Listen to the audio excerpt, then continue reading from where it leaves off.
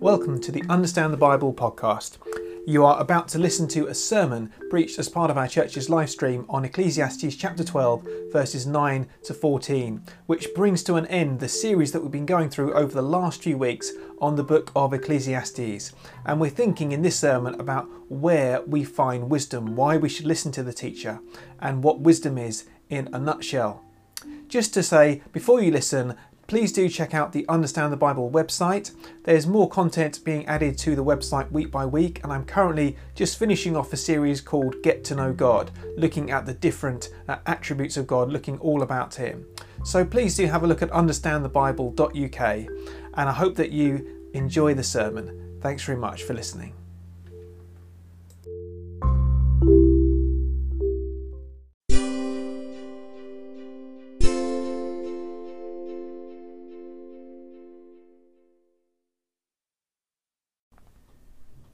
Hi everyone, we're going to be looking at the last in our series on Ecclesiastes today, from Ecclesiastes chapter 12 verses 9 to 14. Now the other day I was watching a video on YouTube, as you do, and this was a video from Dennis Prager. I don't know if you've come across him before, and the PragerU videos, they're quite interesting, I find, but there was one video, he sort of does a fireside chat where he answers people's questions. And one of the questions that someone asked is, where do I find wisdom? Where do I get wisdom? And this was only a young man who'd asked. He was only about 20 years old or something like that. And you think, well, what a question, where do I get wisdom? And I think it's great that young people are asking those kind of questions. But it's a really good question, isn't it? Where do I find wisdom? Where do I get wisdom? How do I get wise in this world? And that's something which Ecclesiastes does. It sort of teaches us and helps us how we find wisdom, where to get wisdom, how to think about life. And as we come to the end of Ecclesiastes, what we get is it's a summary. This is why we should listen, why we should pay attention to what the teacher says. And it's a summary of the whole message of Ecclesiastes. And this is actually a really, just kind of wraps everything up really nicely. So what does it say? Why? The first thing is why we should listen to the teacher. And it says the teacher, not only was the teacher wise, but also he imparted knowledge to the people. So the teacher, he wasn't just wise, but he imparted that knowledge as well. He wasn't just someone who was kind of wise on his own, but he gave out that knowledge as well. And he wasn't some sort of ivory tower academic who knew how things worked in theory, but it's he imparted that knowledge to people as well. He communicated it. Now the wisdom and the knowledge that he gained, it took effort to gain it. This is what it says that it needed. He pondered. He considered the questions of life. And I think so many people just allow things to happen in life without really pondering, without really thinking about what this means, without really thinking about what this means for my life, what significance this might have. And the teacher, as we've seen, particularly ponders about death and what death means for the way that we live our lives and our relationship with God. And I think his wisdom really shines as he thinks about these bigger questions. But many people don't think about those questions. So that's one reason why we should listen to the teacher. It says that he searched out. So wisdom is not something that just presents itself to us, but we need to search it out. We need to go looking for it. It doesn't just happen, but we need to search it and to kind of get it from the lessons, to learn those lessons that we should learn. We don't automatically learn them. So the teacher, he searched out wisdom. And he set in order many proverbs. He listened to to a lot of different wisdom from a lot of different sources, to many proverbs, and he set them in order. He thought hard about them, and he thought about what they meant, and he kind of began to put them in order. He set them in a kind of a coherent way. So that's what the teacher did when it comes to wisdom, that he pondered, he searched out, he set in order, so we should listen to him. And he didn't just gain wisdom though, he communicated it too. And this is what it says in verse 10. The teacher searched to find just the right words. So he didn't just splurge any old words on a page. I think sadly I'm too eager to do that sometimes, to get something across, that you forget. It's important to pick the right words, not just any old words. But the teacher, he searched to find just the right words. And so what he wrote, it says, was upright and true. If you're looking for something upright and true, what the teacher wrote is just that. This is a good model for preaching, actually. I was thinking about this and thinking that, godly wisdom, which is, pondered, searched out, distilled wisdom, the right words, godly and true, that is a model of good preaching, actually. And that's something that I kind of try to aspire to, and I hope that every preacher tries to aspire to. I'm not saying that I achieve that, but it's something that preachers, I hope, should aspire to. And then he goes on to say, verses 11 and 12, he talks about the words of the wise are like goads. They're collecting sayings like firmly embedded nails given by one shepherd. So why should we listen to wisdom? He says that the words of the wise are like goads. Now goads they're the little nails, the old translation it was called the pricks, which guide animals to go in the way that you want them to go. You don't want them to go that way or that way, and they know that if they go that way or if they go that way, they'll get goaded. It will hurt. So they go in the straight way, the way that you want them to go. And that's what the teacher says. The words of the wise are like. They're like goads. That is, they sometimes hurt. They sometimes hurt, but they guide us on the right ways. That's why it's really important to listen to wisdom, and particularly when it comes to godly wisdom. We need to listen to it, because it will hurt us sometimes, but it will always be for our good. It will always guide us on the right ways. It's funny enough, just today, as I'm recording this, I was reading Psalm 141. Psalm 141 verse 5 says, "Let a righteous man strike me, that is a kindness. Let him rebuke me, that is oil on my head." There are lots of verses in the Bible, and especially in Proverbs, which talk about this kind of thing, that sometimes we need to be rebuked. Sometimes we need to someone to say, no, that's wrong. And actually the one who will do that to us is often the kindest, is often the one who cares about us the most, who is prepared to say, I think you've got that wrong. So we need to listen to the words of the wise, and we should, it says, be warned of anything in addition to them. So we should be careful, because there are a lot of things that seem to be wise words, but there are, at the end of the day, wisdom is finite, and we need to be careful that we are listening. And he says, of the making of many books there is no end, and much study wearies the body. You can always carry on reading and reading and reading and looking and looking and looking, but wisdom remains the same. That wisdom is something that not many people really, in the big scheme of things, really have. So we need to be careful who we look to. It made me think a little bit actually of 2 Timothy chapter 4 verses 3 and 4. And this is a passage that we've been looking at in our in our Sunday morning sermons. 2 Timothy chapter 4 verses 3 and 4.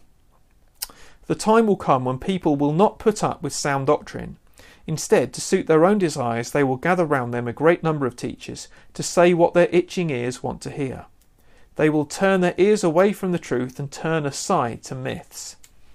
So Paul says there will come a time when people will not put up with sound doctrine.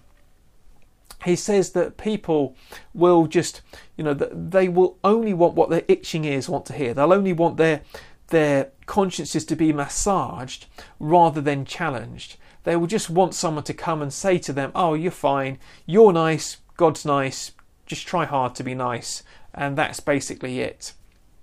That's the message, unfortunately, that some preachers give. That's not the message of the wise, and so we should be warned. We should be careful. And it made me think of what it says in John chapter 6, verse 68. Simon Peter says, "Lord, to whom shall we go? You have the words of eternal life." And at the end of the day, when we want wisdom, we need to listen to Jesus. And anything which is in line with what Jesus said is wisdom. And that is where we should really find and seek true wisdom, in the mouth of Jesus, and in what is in accordance with what he said and taught. So back in Ecclesiastes then, the last couple of verses, this is the summary. This is the summary of everything that the teacher has been saying to us over the past 12 chapters.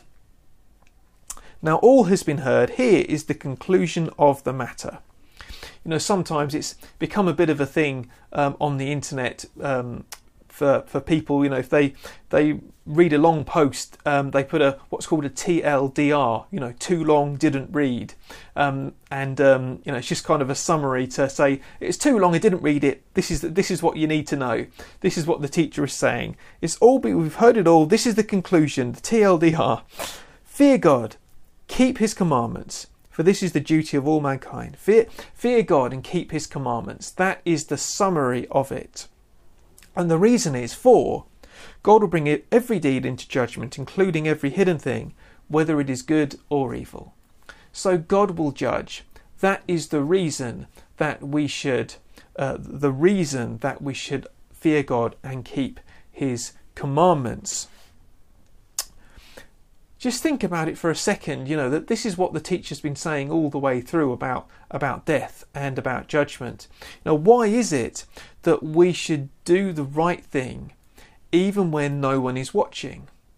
Now, why is it that we should do good deeds even when we don't have to, and live in that way? Why is it that we should enjoy life in God's ways, as we thought about last week? We need to look to the future. We need to look to the future, to the judgment that God is bringing. And when we look to Him, when we look to the future judgment, then that gives us the strength and the power to say, well, at the end of the day, I will have to give an account of my life. And I want the account of my life to be good. You know, I want to serve God. I want to learn to enjoy life in His ways. I want to do good. I want to be upright and true. All of those things, because I know that I will give an account one day to God, and He's watching. And so I want to serve and to please Him in the here and now, and live with Him eternally. That's the sum total of what Ecclesiastes is trying to say, really.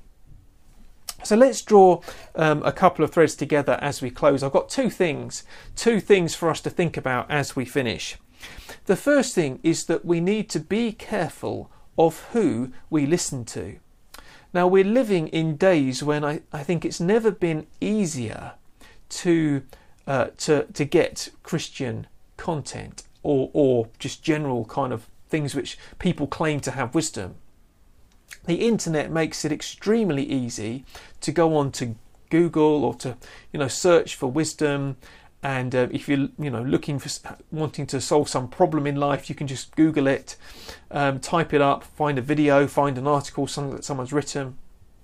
We need to be really careful at the end of the day that we are listening to true wisdom, because as we've seen, wisdom, not everything that claims to be wisdom is wise. So we need to be careful. We need to find people who listen to God. Find people who listen to the Bible, who seek this as wisdom and who don't deviate from it. We need people who think carefully about real life, people who aren't kind of ivory tower academics, but people who actually think about how the Bible applies to real life. We need to find people who will communicate carefully, who will choose their words carefully, who won't put presentation above the actual content. I think sometimes it's easy to put in a good joke or to try and make the message go down easily, but actually you lose the content, sadly, and some people do that. We need to find people who will, whose communication is appropriate and communicates effectively the truth. And we need people who will not shy away from telling us the hard truths of wisdom, where wisdom would correct us. I remember a few years ago in our home group, we were chatting one evening, and there was someone was saying how much they'd appreciated a particular book, a Christian book, and it spoke to them and it was their favourite book and everything. And I'd never heard of this book anyway. And then I got back home that very evening and I switched on my computer and I just stumbled on an article which gave this book and is as an example of a Christian book which was, how did this book ever get so popular? It's actually not containing true Christian teaching. And I had to send that over. I just felt it was a message from God, and sometimes we have to do the hard thing. If you see someone else who's doing something which would be bad for them, then we need to take responsibility for that too. So we need to watch over ourselves and keep an eye on each other as well. So that's the first thing, to be careful who we listen to. The second thing is we need to fear God and keep his commands. What does that mean? Carry on praying. Carry on reading the Bible. Carry on worshipping God. Seek him with all your heart in everything we do. He will make your path straight. But that, at the end of the day, is the path of wisdom. To fear God, to serve him, to keep his commands, to love him, and to love others. And that is what God wants us to do, how God wants us to live, the path of wisdom. So let's take a moment to pray as we close now. Heavenly Father, we pray that you would help us to be people who are careful with who we listen to. We pray that you would help us to be people who are watch over ourselves and others in seeking to listen to godly wisdom. And we pray, Heavenly Father, that you would help us to fear God and keep your commandments. We pray that you would help us to have that spiritual walk with you day by day and help us to grow in faith. And we pray that you would be with us through this time. In Jesus' name we pray. Amen.